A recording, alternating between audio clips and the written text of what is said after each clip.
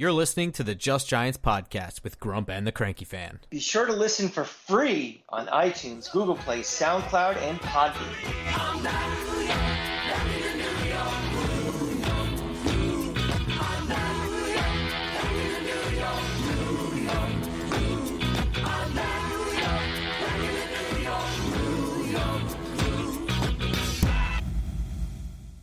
Welcome back to Just Giants with Grump and the Cranky Fan, the best damn podcast for the best damn football team. I am your host, the Football Grump. With me, as always, is Mike, the Cranky Fan, and my computer's not working, so we're doing this really shoddy, last second, different, totally weird. Sorry. How's it going?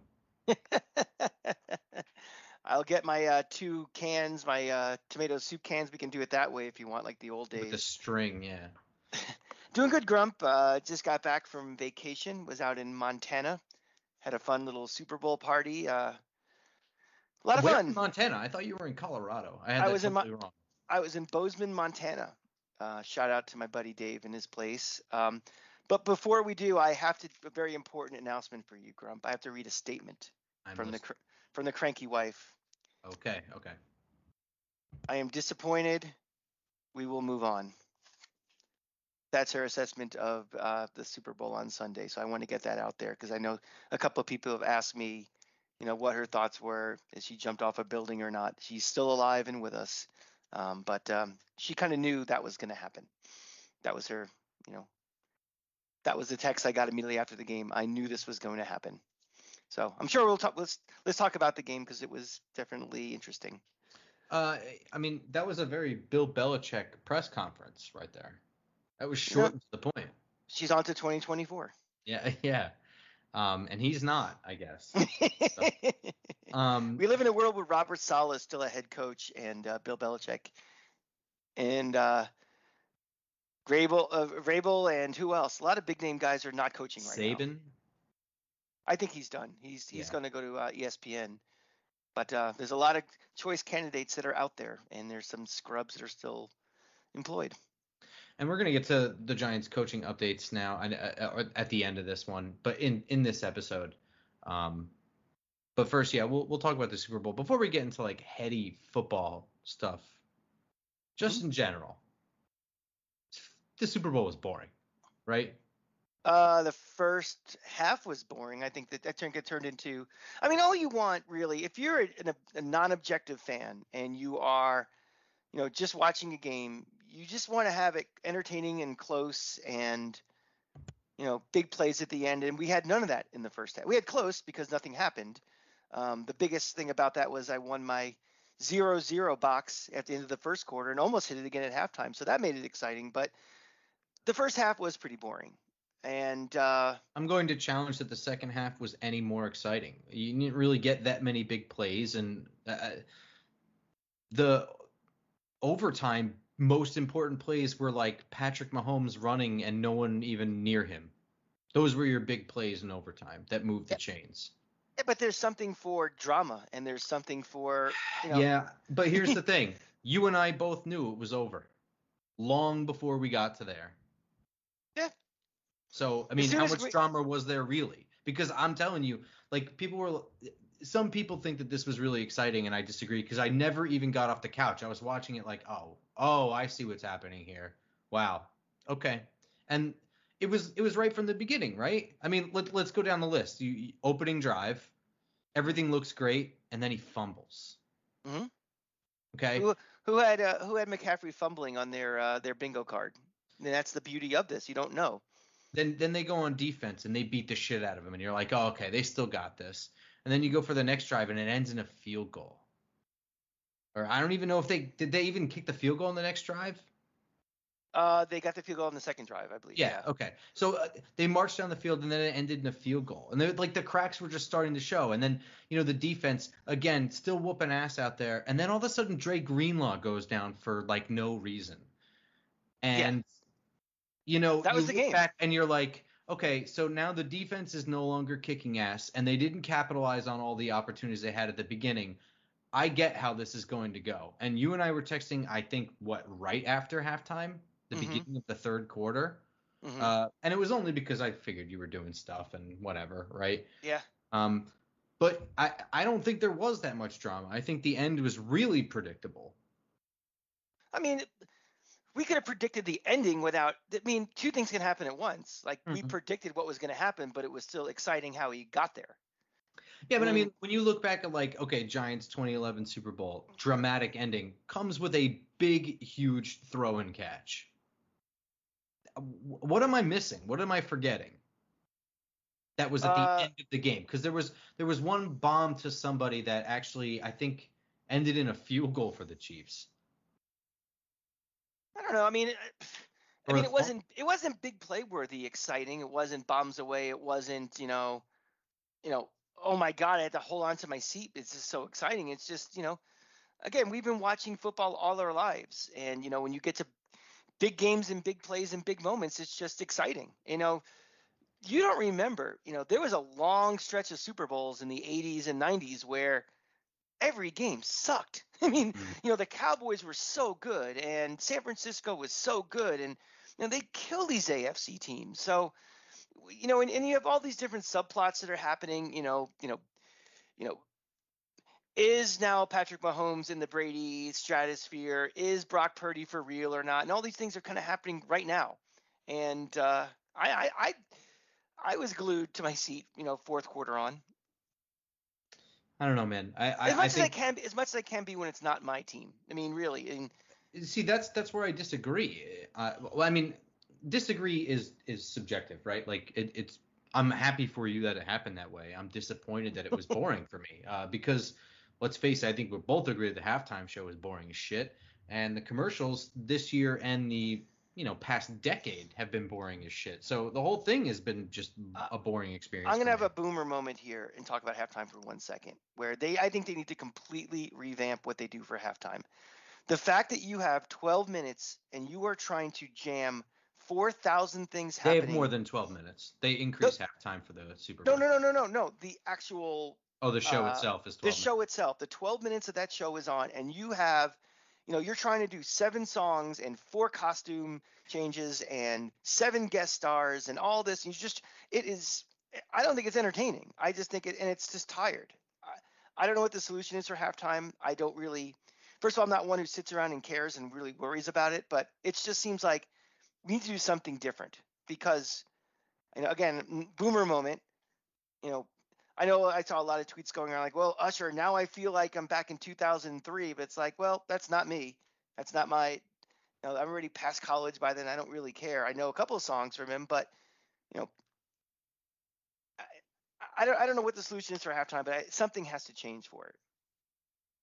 And believe me, if you're at the stadium, the halftime show is 10 times worse. Most likely you don't have the same visuals you do on TV, and the sound is 50 times worse. That I've heard before.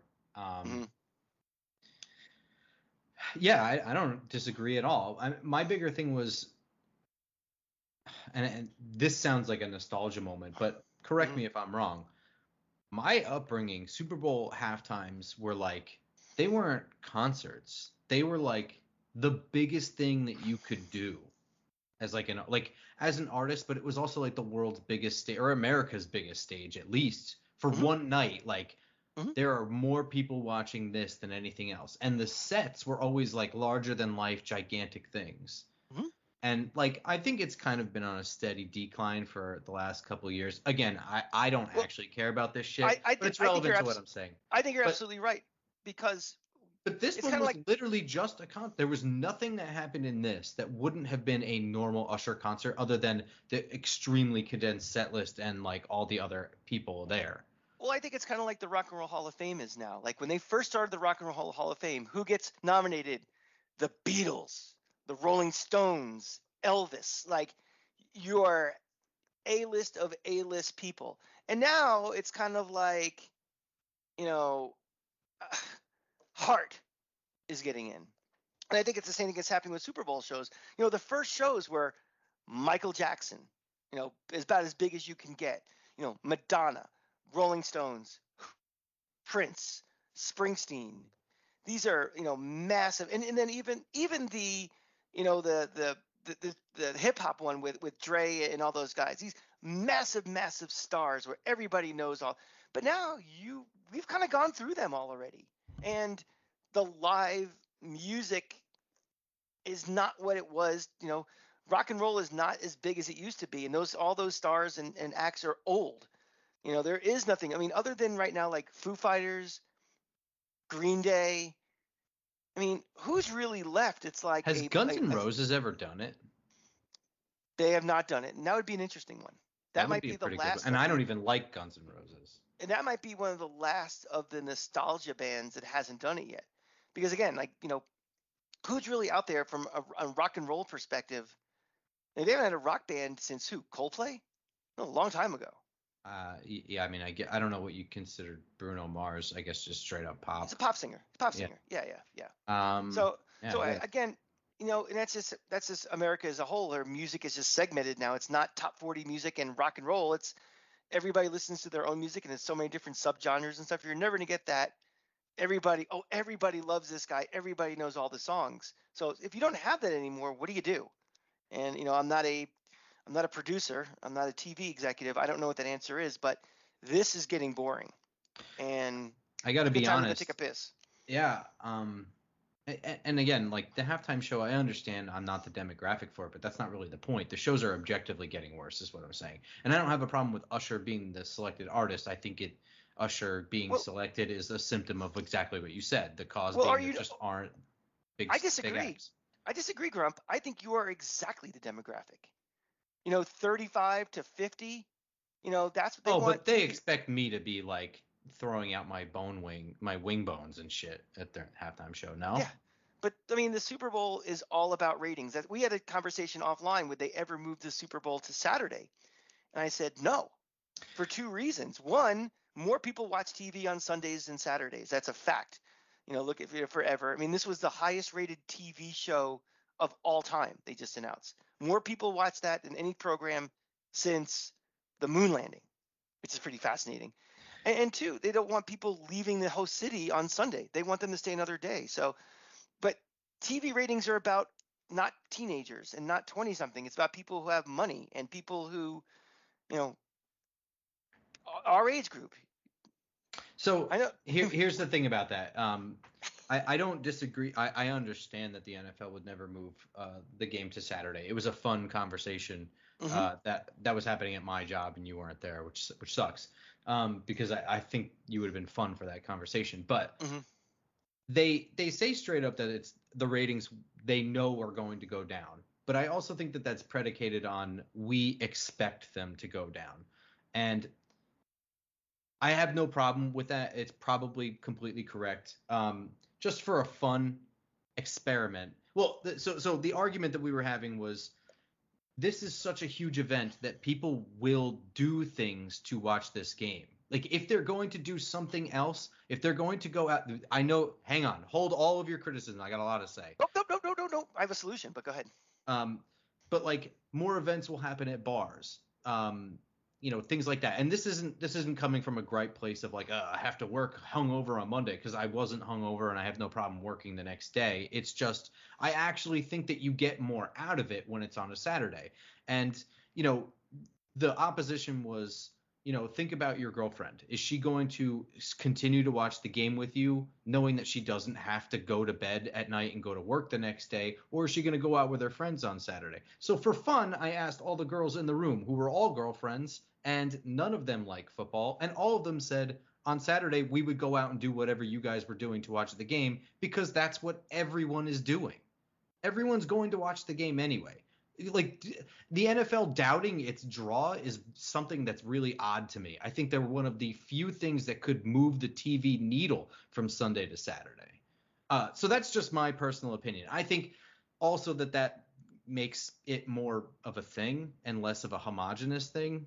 To me, the way the NFL has marketed itself throughout my lifetime seems to be on a steady tipping point to, rather than it being the draw for people to come in, was more like, we will change to accept all of you, and in all kinds of ways. And this sounds like a boomer talking, but it's, I still love football, so it's clearly not a massive problem for me. But in all ways, from the rules down to the way it's marketed, like the way that the NFL is trying to get kids involved because they are experiencing a demographic shift is to cartoon it up and throw it on Nickelodeon rather than throw enormous amounts of money into like youth football. And to actually getting kids into football, they're like Snapchatting football instead. You know what I'm saying? It's been like a marked decrease in its own value over time. Here's my counter to that is that if they were so interested in mass growing the sport and maximizing ratings possible, you would not have the Amazon game on Thursday. You would not have the Peacock playoff game because you are decreasing the amount of people who can possibly watch it. The NFL cares about one thing and one thing only: maximizing their TV contracts, period. I think it's more like short-term money, but yeah, go ahead. Yes, they're at the risk of people not be able to watch a game because they have Peacock, at the risk of players who have to play on Thursday nights, at the risk of players who have to go to England, at the risk of players, just not being prepared, for games because of the way the schedule is set up. So I see your point about that. And the other thing is the NFL, we talk about this offline too, is the NFL doesn't care about the bar.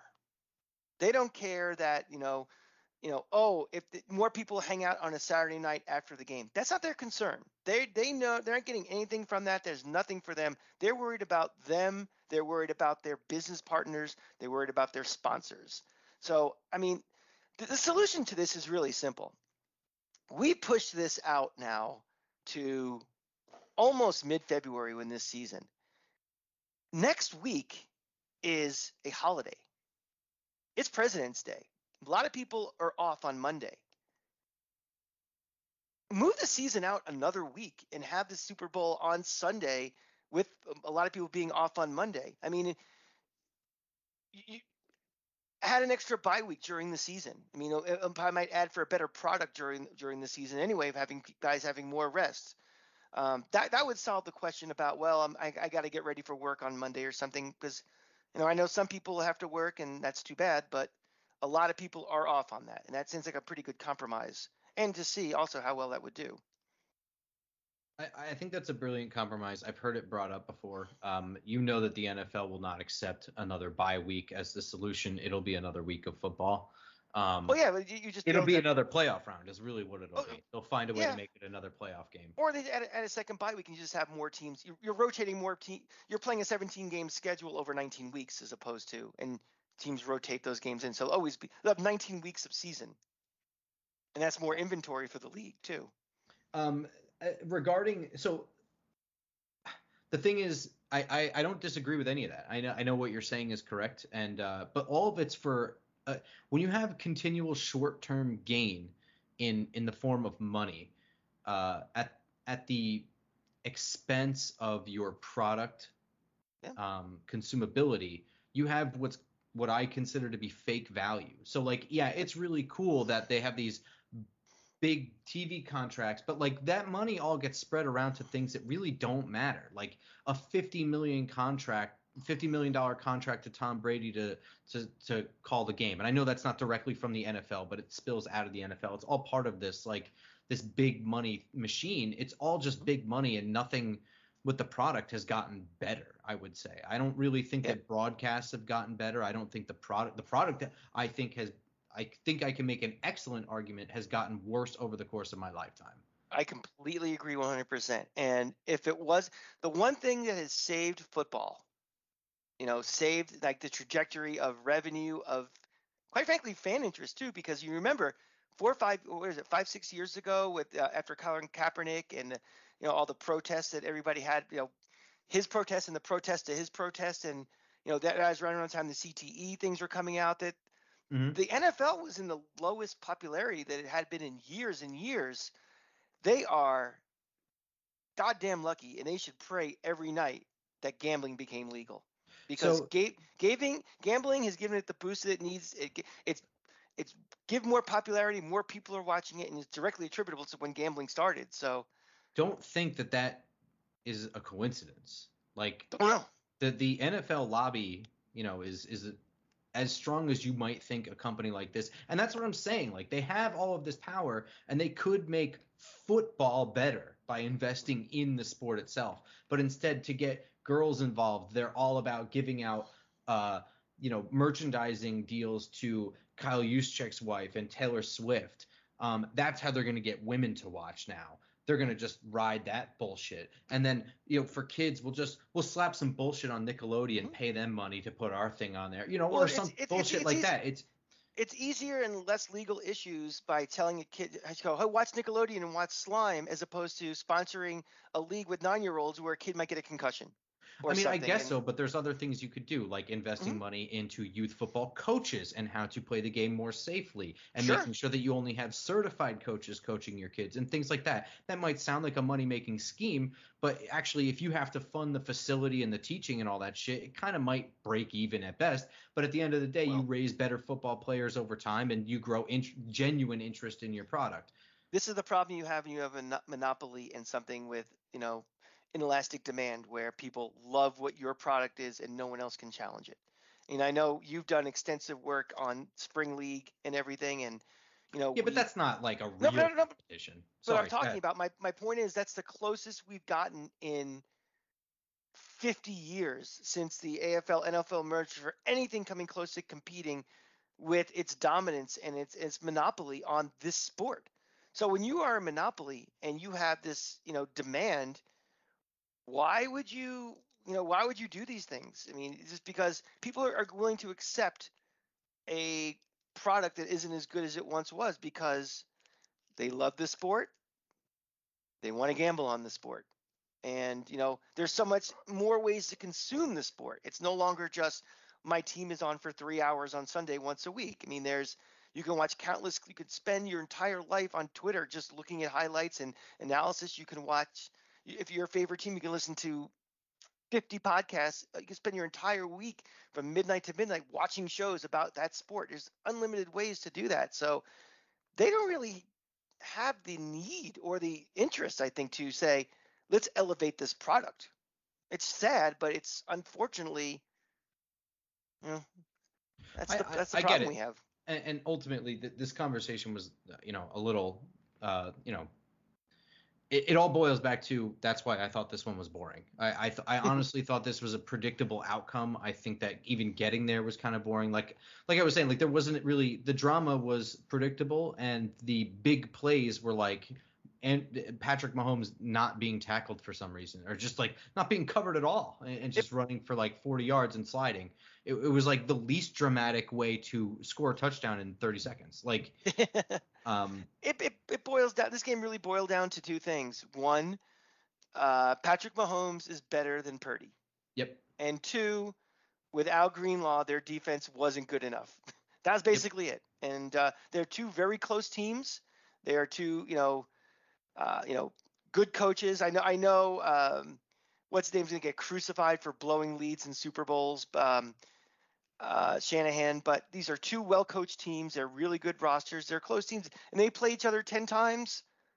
You might get a 5-5 record. Yeah, and nobody would be like, that's shocking. It's just, the Super Bowl. It was a good way to spend a Sunday. I enjoyed my Sunday very much. I don't know. I might have been one of the few people to groan when I saw it was going to overtime, but I don't know. that maybe that's just me. So, since we're talking about, I don't know. Do you want to go over the 4th down decision? Did you care about that? I want to talk more actually about the going for it. Like, what do you do with the ball in overtime with the new rules? All right. Let me ask you something. Okay. First of all, Grump, did you know the rule changed? Yes, but I had forgotten until the overtime situation came up. Like, until it was really going to overtime, I had forgotten that the rules changed. So the rule is now, obviously, even if you score a touchdown on your opening drive, the other team gets a chance. And the other thing that was confusion in the room we were in was, it's not whoever's leading at the end of the first overtime, the game is over. Because here's my thing of that was still Kansas City's first drive. So if they didn't score, I don't believe it. I don't believe it works like. Oh, I see what you're saying. Go ahead.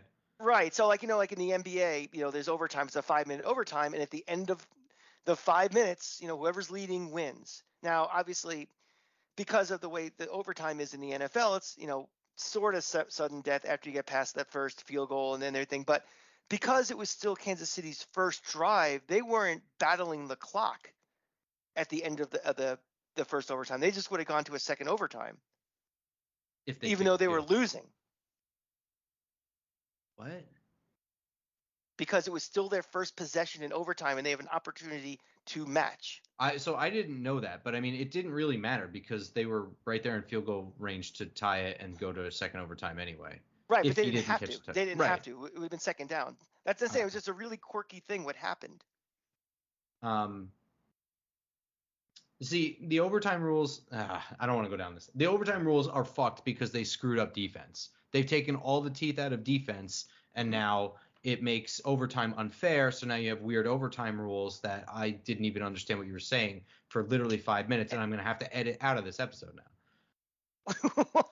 Because I was just staring at the camera slack-jawed like an idiot because I didn't understand what you were saying because this is so stupid. I get what you're saying now, and basically what you're saying is like, how dumb is this? It would have been dumb. You're going to start a second overtime with different scores? It's stupid. You'd be starting a second overtime even though one team was winning at the end of the first overtime. So to answer your question about the decision to take it or not, I think the decision is negligible, and I think everybody is looking for a mathematical certainty or like any kind of certainty. And I think it comes down to preference. First of all, I think it comes down to preference. And second, I think it comes down to your fucking roster. Okay. Everyone who makes decisions purely on math is stupid because if you're more trusting of, like if Dre Greenlaw are still out there, I think, I don't know, you could do whatever at that point. The defense was not letting them gain a yard when Dre Greenlaw was out there. Mm-hmm. So, I think that if you wanted to march down the field and put a dagger in them and put up 7 points, and be like, yeah, now beat that or whatever. If you just feel more confident with it, you feel more confident with it. I don't think that it makes a huge difference. I don't think that battling a clock or having to match what the other team does means much to me psychologically because my objective is to score a touchdown on every single drive that I'm doing. Yeah, Vince Lombardi said that every play he designed was to score a touchdown. That was the goal of every single play. And to me, you know how I am, Grump. I say this every time. I want the ball first. I want to score first. I want to put the pressure on them. And also, when you get into overtime related to your roster, defenses are exhausted. Defenses are reacting. And on offense what you want to do, they got to react to it. And, and quite frankly, San Francisco's defense had just gotten off the field at the end of the fourth quarter. Mm-hmm. Exactly. So I wouldn't kill any coach for, kicking off first or taking the ball first. I know me. I always want the ball first. I always want to have a lead as fast as possible. So, regarding the 4th and 3 decision or 4th and 4 decision to kick the field goal, I don't think that it's a huge deal. But personally, I'm somebody who would have went for it there. And the reason I say that is because it is the Super Bowl and I'm trying to win.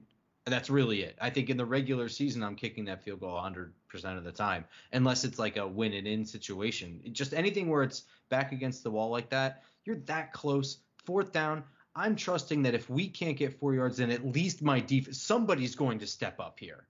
Somebody's going to step up. I'll either win the field position battle with my defense or someone's going to get a first down. At a certain point, you're in the Super Bowl. You have to trust your players to make plays, right? And in 4th and 1 situation for Kansas City, you put the ball in Mahomes' hands. And, you can say whatever you want about, he doesn't really run that much since he got hurt or whatever.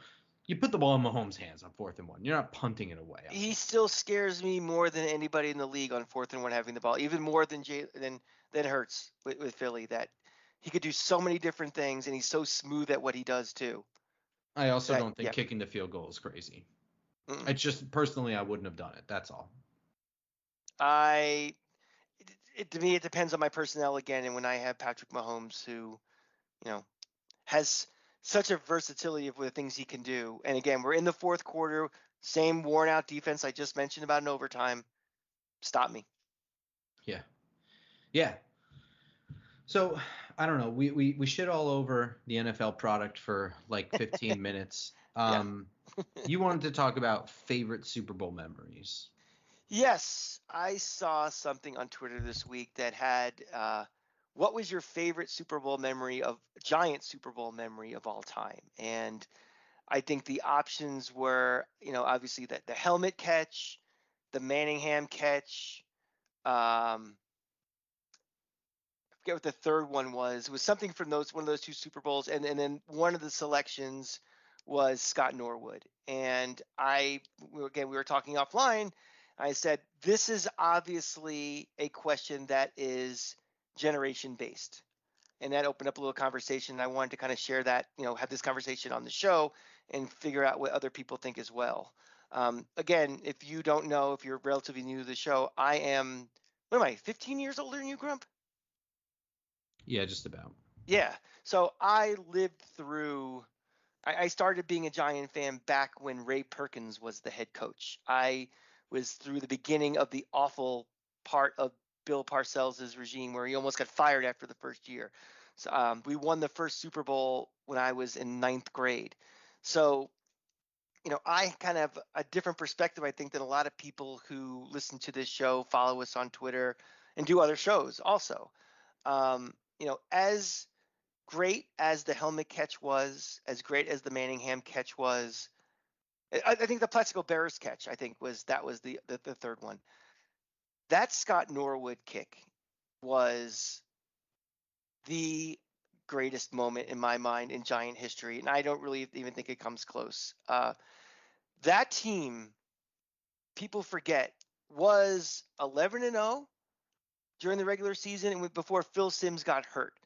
You're playing with Jeff Hostetler, who's a backup in this league, against a really, really, really good Buffalo Bills team. I mean, people now just think of them as a joke. Oh, they lost 4 Super Bowls, ha ha ha. But that team had Hall of Famers all over the place, Hall of Fame coach.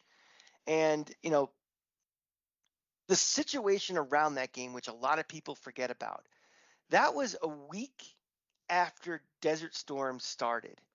There was real talk of canceling that game because of security concerns, all these different things. There was only a week between the conference championship game and the Super Bowl. So it was complete chaos leading up to it. So it was a very tense situation.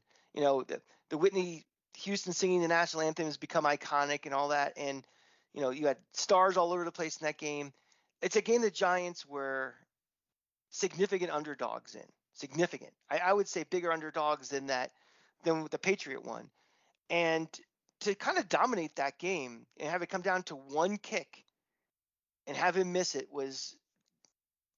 to me, it's still my greatest feeling and moment in Giant history. I was a freshman in the dorms watching it. It was just, I was really, really, really invested in that season, going to bars every week to watch them down in Gainesville. And, all this, everything else, those were great moments, great single highlights. But for importance, and iconicness, that's the play for me. And again, I'm coming from a boomer perspective more, but that was the biggest. I don't think I can ever be topped. So I think the question is too difficult first of all, there's no argument if you're only going to ask Giants fans. So if you ask among Giants fans, the answer is going to be so personal that there is no wrong answer, right? And nor is. But if you're going to kind of look at the question as objectively as possible, so if you were to ask like non-Giant fans, which this is like a stupid conversation, but like what's the best memory or whatever, I think the Norwood wide right makes a lot of sense, but it's really difficult to separate out the season from the Super Bowl itself and just the setup for it, right?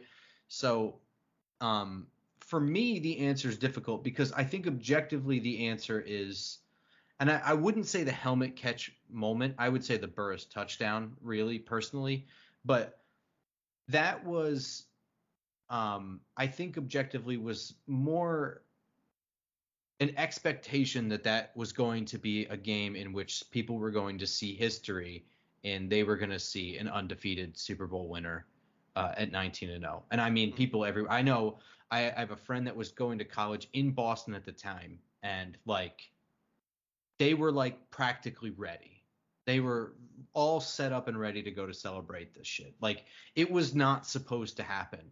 And for much of the game, I wouldn't even say like it was like tense, like it was keeping it close. It was just kind of like waiting for the Patriots to blow it open. It didn't feel like, oh man, they're hanging in there. At least it didn't for me. Um, it just kind of felt like, sooner or later Randy Moss was getting open or something like that. And for the situation to go down the way it did in the closing moments was so goddamn improbable. Everything about the throw and catch.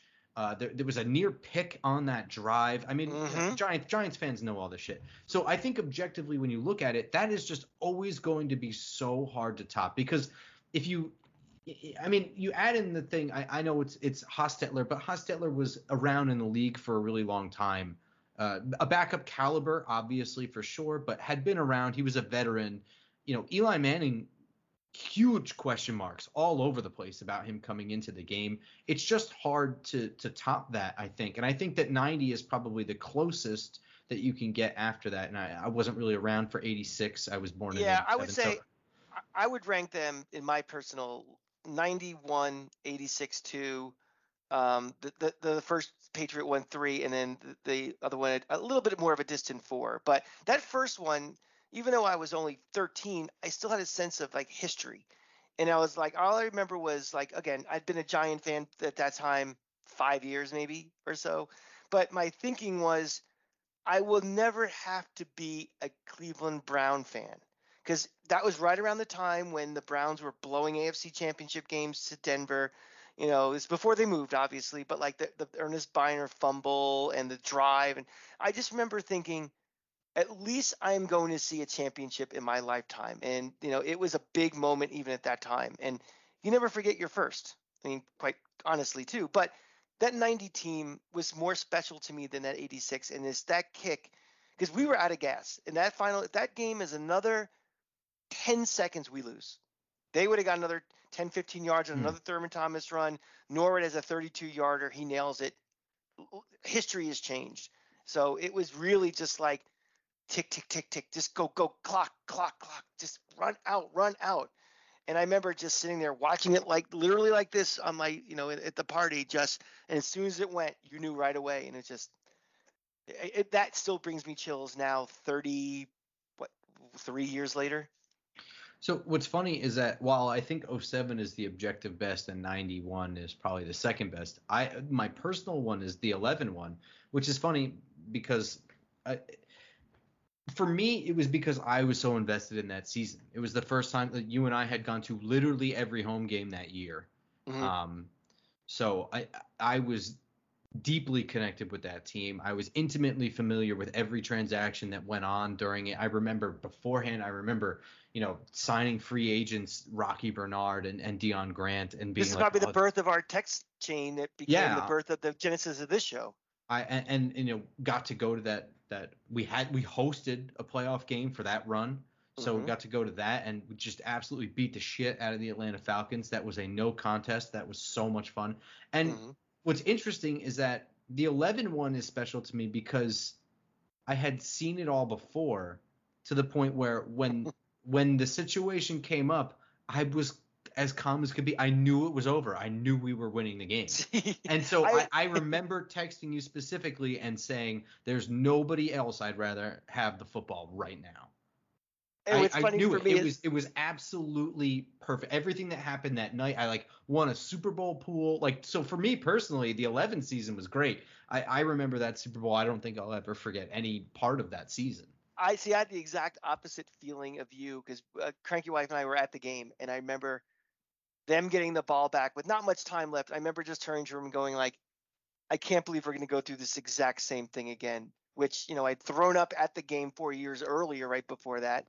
And I was like, I can't believe this is going to happen again. And Cranky wife's like, are you going to throw up on me again? And I was like, there's probably an 87% chance that's going to happen. I mean, to go through something like you couldn't even write that script for the game 4 years earlier. And then here we are. They got the ball. It was a lot less time they had, but it was just like, we're doing this again.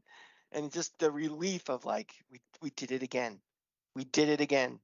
It was, believe me, like you said, there are no wrong answers. It's your personal, it's your situation, your memory, your, time and place, and it's all great. But I just can't believe how I'm thinking about this stuff now, and there's literally a smile on my face, thinking like we just finished a horrible season, and we're so far away from that again. But yeah, this But is the thing fun. is that we were lucky enough to get a couple in our lifetime. So I mean, you only get a couple. So you do all these things. You lose eight years out of 10 to win twice, and you're happy. Hey, how excited we're Lions fans this year, and they even go to the Super Bowl. So, all right. So Giants hired a couple of coaches. One super duper important one, defensive coordinator Shane Bowen from Tennessee. Immediate thoughts. Anything you feel? well, the thing that I went to immediately was, okay, how does that impact our current roster and what we're going to do with free agency and the draft coming up? I mean, I also am a person that I always believe players play. And, coaching is very important, obviously, but coaching achievements are always kind of like, well, who did they have? So, as you can go back and say, well, the Titans were 10th in the league and average against the rush on third down, but that's great and all. But what is he going to do? Like, what are his philosophies? What does he want to do? How does that jive with what we have now with the current roster? What do we need to do to put in pieces that he needs? Because we're still in this rebuilding. And now, 12 months ago, we didn't think Wink Martindale would be leaving in the way that he did. We thought we were building a roster. And you had mentioned it several times throughout the season of the show that we had drafted specifically for guys that are tailored to his defense. Now, if you make a change, all of a sudden what you built towards, especially specifically for that, has to change a little bit. So my initial questions for you, Grump, are thinking about the current roster, thinking about guys that we have to make decisions on. Who are guys you think that will going to benefit from having him as our defensive coordinator, and who are guys that probably should be thinking about calling a realtor because they may be leaving because they may not have a place on this team anymore? So, you and I think similarly, because that was exactly what I started doing first, was like, all right, so what's the transition here personnel wise? And what I found out so I'm not done doing my own personal research, but reached out to a friend of mine who is very, very familiar with the Tennessee Titans, Stoney Keeley. I've talked about him many times on this show. He's the best. I think we've both been on his show, I think, different times. Maybe. Yeah, I think you're right. So I reached out to him immediately, and basically the main gist of what I got back from him is that all of the things that Wink Martindale liked to do post snap, where he shows you one look and the defense completely changes as soon as the ball is snapped, that's going to stay. The main difference is that Wink Martindale was coming with heat from somewhere on every play. Sometimes it was only 4 guys. Blitz statistics in the NFL are imperfect. If that 4th guy is like a guy from the secondary, it still counts as a blitz or something like that. It's not quite right. It's a little bit inflated. But the point is that you knew that somewhere there was going to be a guy coming from that may be unorthodox, and you had to make sure that your protection schemes were set up. That is not really going to happen much. Most of the outside linebackers and defensive end the edge rushers here are going to be kind of just pass rushing and doing stunts with the defensive tackles and that sort of thing. However, the fact that there is going to be post-snap coverage changes means that the same kind of thing that happened with Wink Martindale, where you had to have really good communication between all of your DBs, is still going to be there. So guys that were used to a lot of terminology and making sure that you were, properly lined up and disguising what you were doing and rotating into the correct things and knowing what to do with your assignments, that shouldn't change too much. That's going to probably stay the same. It's not going to be quite as much man coverage because there's not going to be as many blitzes, but we're not really looking at just suddenly switching to like a cover 2 zone. So it's just going to be like off coverage and stuff like that. So a lot of it is still going to be like off man coverage. So your Deonte Banks is still going to fit, I think, just as well, maybe even more. Yeah, maybe even better because he will be less prone to needing to be grabby. He can play as off as he's comfortable with his own closing speed. Um, I think that um, a veteran safety like Xavier McKinney that's good at communicating is a fit, but I think in this particular defense, you want somebody that's a little bit more rangy, somebody that can play a little bit better of the single high than McKinney can. And I think McKinney can. I just think somebody maybe that's a little bit longer, a little bit faster. Like I would say Jason Pinnock as a athlete is more what you're looking for, but as a, not a veteran. So Mm-hmm. And McKinney might have, there may be questions about him that are beyond just scheme and stuff that they want him back anyway. Yeah, that may be beyond football. And then the other thing that should translate well is the linebackers should translate precisely the same from what I'm understanding is that you're going to have a guy who's going to be a main disruptor that's trying to shoot gaps, trying to, bring pressure or frustrate, maybe QB spy, drop into coverage, cover your tight ends, and then you're going to have a thumper next to him that's stuffing run gaps. That's what we've already got with Bobby Okereke and Micah McFadden, I think. I think that we're set personnel-wise on what I would consider the biggest investments into the defense the last year, which were Okereke and Deonte Banks, in my opinion. Other than Dexter Lawrence, who you would have paid money to anyway. Mm-hmm. I think also that you might get more out of Kayvon Thibodeau doing less nonsense where he's kind of controlling gaps and stuff like that and doing more rushing the passer. Okay. So I don't know how that makes you feel. For me, I feel a little mixed because it kind of stinks that we're going from I like bringing pressure, but it stinks that we're going down to we're looking at a handful a game. I think where we are with the rebuild, I'm okay where we are now. Because let's say we had Wink for 4 or 5 years and we had really exactly had players in his system, and then all of a sudden you're really starting a rebuild over. I mean, we have the opportunity now with a free agency and a draft coming up that we can kind of take start fitting immediately without having to really tear down things as it is. So I'm not too overly concerned about roster construction because the more important thing, honestly, for this defense is to increase the overall talent level of it anyway. So we have to improve, in places that had to be done regardless. So now it's just, instead of a guy that might have fit in this thing, we're looking for someone who has maybe a slightly different skill set. So the timing of it is okay for me. And again, we're still building a better roster. And I think that's the key, is getting better players in here.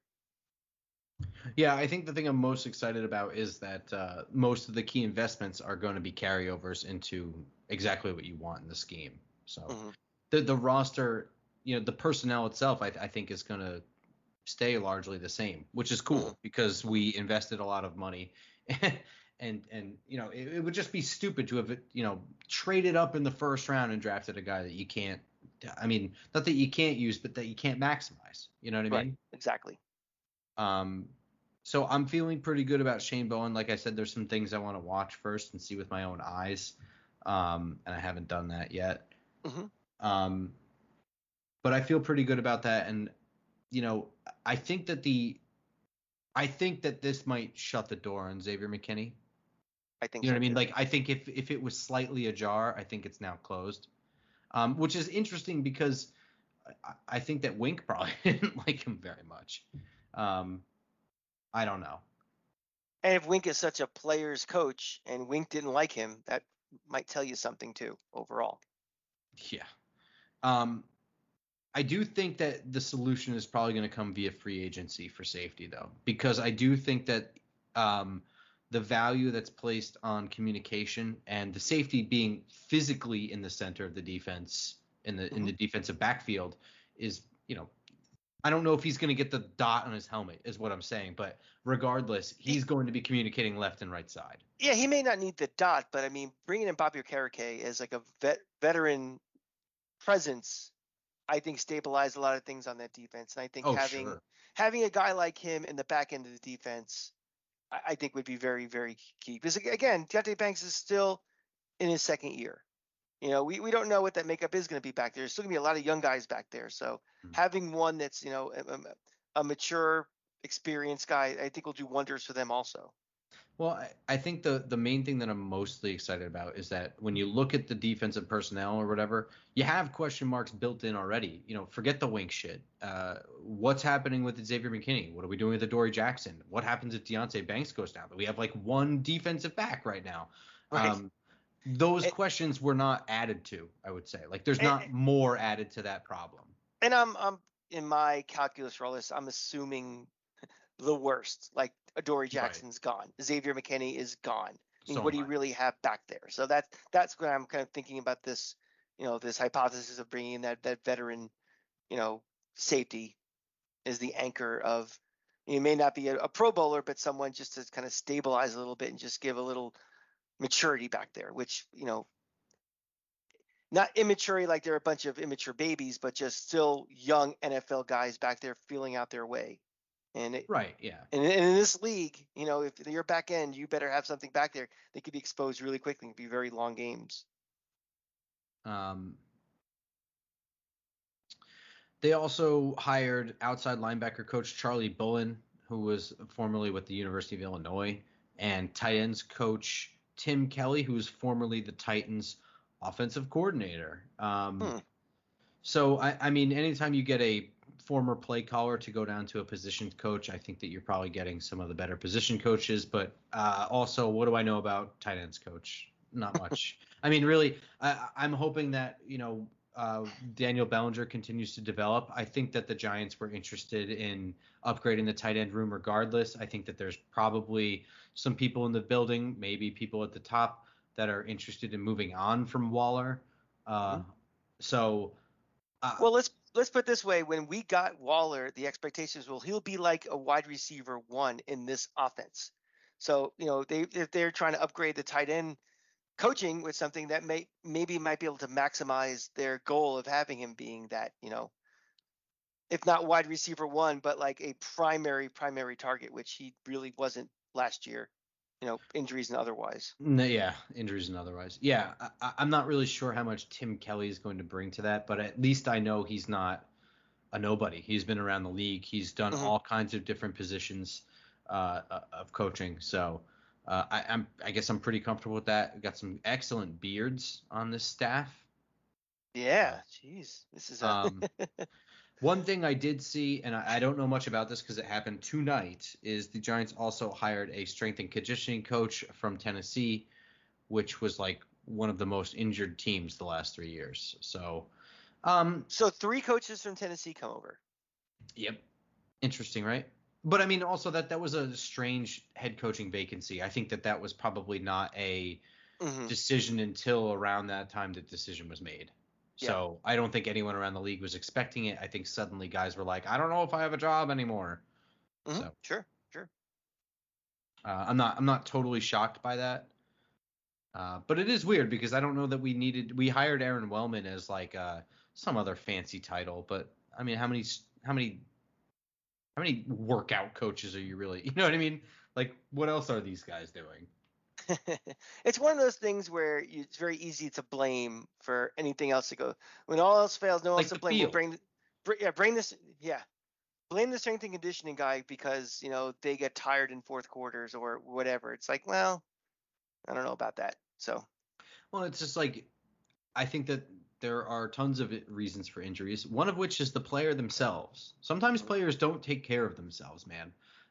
That is one thing that people don't consider. But like injuries happen for a multitude of reasons. Yes, fields and bad field conditions will contribute to that. Sometimes a history of injuries will contribute to that. You just end up being more brittle or more prone to concussions the more you get them. If you got them a lot in college, chances are good that's going to Yeah. carry over. Mhm. Uh, We're not Another thing, robots. We're not robots. We're people, and everybody is built differently and different tolerances for pain as well. sure. Also, the amount of rest. Hey, related, Grump, real quick. I know we probably should bring this up too because the Meadowlands got awarded the World Cup in 2026, and Yes, that's true. there is talk about they have to have grass for the game regardless. The question is Correct. going to be, will that be a temporary situation where it's put in for the summer and taken out, or are we going to go to full-time grass? I know everybody loves to bitch and moan about our turf, even though it was no years old this year and people are still getting hurt, so they're blaming the turf. Um, you know, What do you want? Do you want grass? Does it really matter to you at all? I think that having grass at MetLife, it could be a real problem because there are scheduling times where the Jets and Giants play Sunday, Monday. Sure. It's not common. I would say that it's a better situation than Heinz Field or whatever. I don't know if it's still called that. But, you're not having Pitt play there on Saturday and then Pittsburgh playing there the next day. They do have that in Tampa Bay with the with USF and the Bucks. They do sometimes have a Saturday, Sunday. Yeah, but MetLife, nothing really goes on Saturdays as far as I know at MetLife. No, the only thing they possibly could do is because, again, remember that, well, I guess by the time it will be 2 years, the grass wouldn't be next year, the year after. I mean, right. if the Jets still happen to have Aaron Rodgers, they're going to be on prime time a lot. They're going to be on Monday nights quite a bit or Thursdays quite a bit. So you might see that doubleheader weekend, possibility of it happening. I don't really have a problem I don't think it's going to happen because the maintenance costs. When you're in the north, especially the temperate north like New Jersey, where you get really humid summers with lots of rain in the spring and stuff like that, and then you get really, really cold winters and really dry summer. It's like you also get less sunlight. You get less sunlight up in the north too. I mean, you're down in Florida, it gets dark at 6:30 here. It gets dark at like 5:00 or whatever. Yeah. So less sunlight is less time for grass to grow and to recuperate and to recover. Yeah. Right. So I mean, like anytime it's in the north, you're gonna have extremely high maintenance costs that you wouldn't get other places. So, I mean, I don't know. I guess it could be a disaster at the same time. Like people take for granted, like those, like for instance, this year, how many rain games did we go to, man? Too many. That field could have been permanently screwed up. Like it may have been with the amount of like cleat action in mud. Like I don't know. And I understand that they have all the money in the world to fix it or replace it or do whatever they need to do, but just know that they don't like spending that money. My only hope is if they do it right. Because you remember at Old Giant Stadium, they tried to do those pods.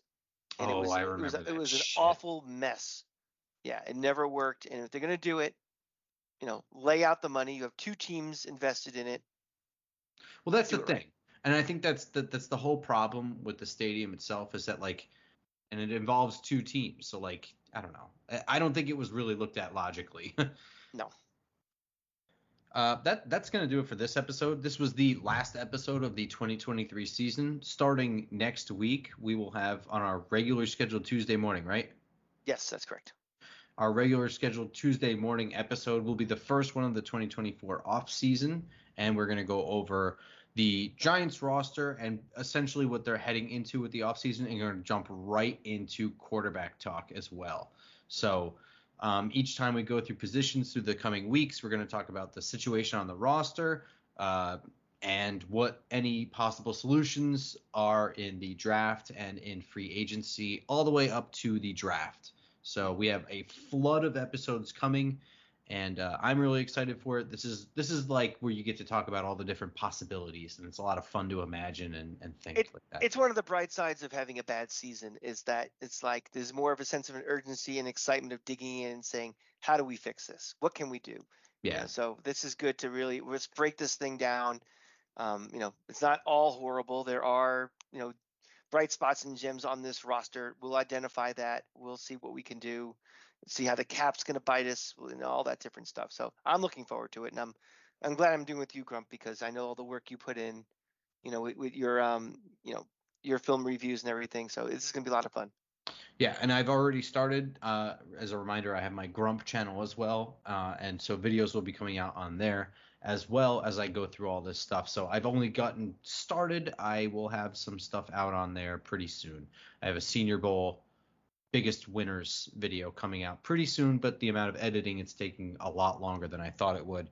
And I'm trying not to compromise actually continuing to review guys. So I don't know when that's coming out, but it's coming out, and be sure to subscribe to that channel. Please. Thank you. That's going to do it for us tonight, and we will see you guys next week. Until then, go Giants. Go Giants.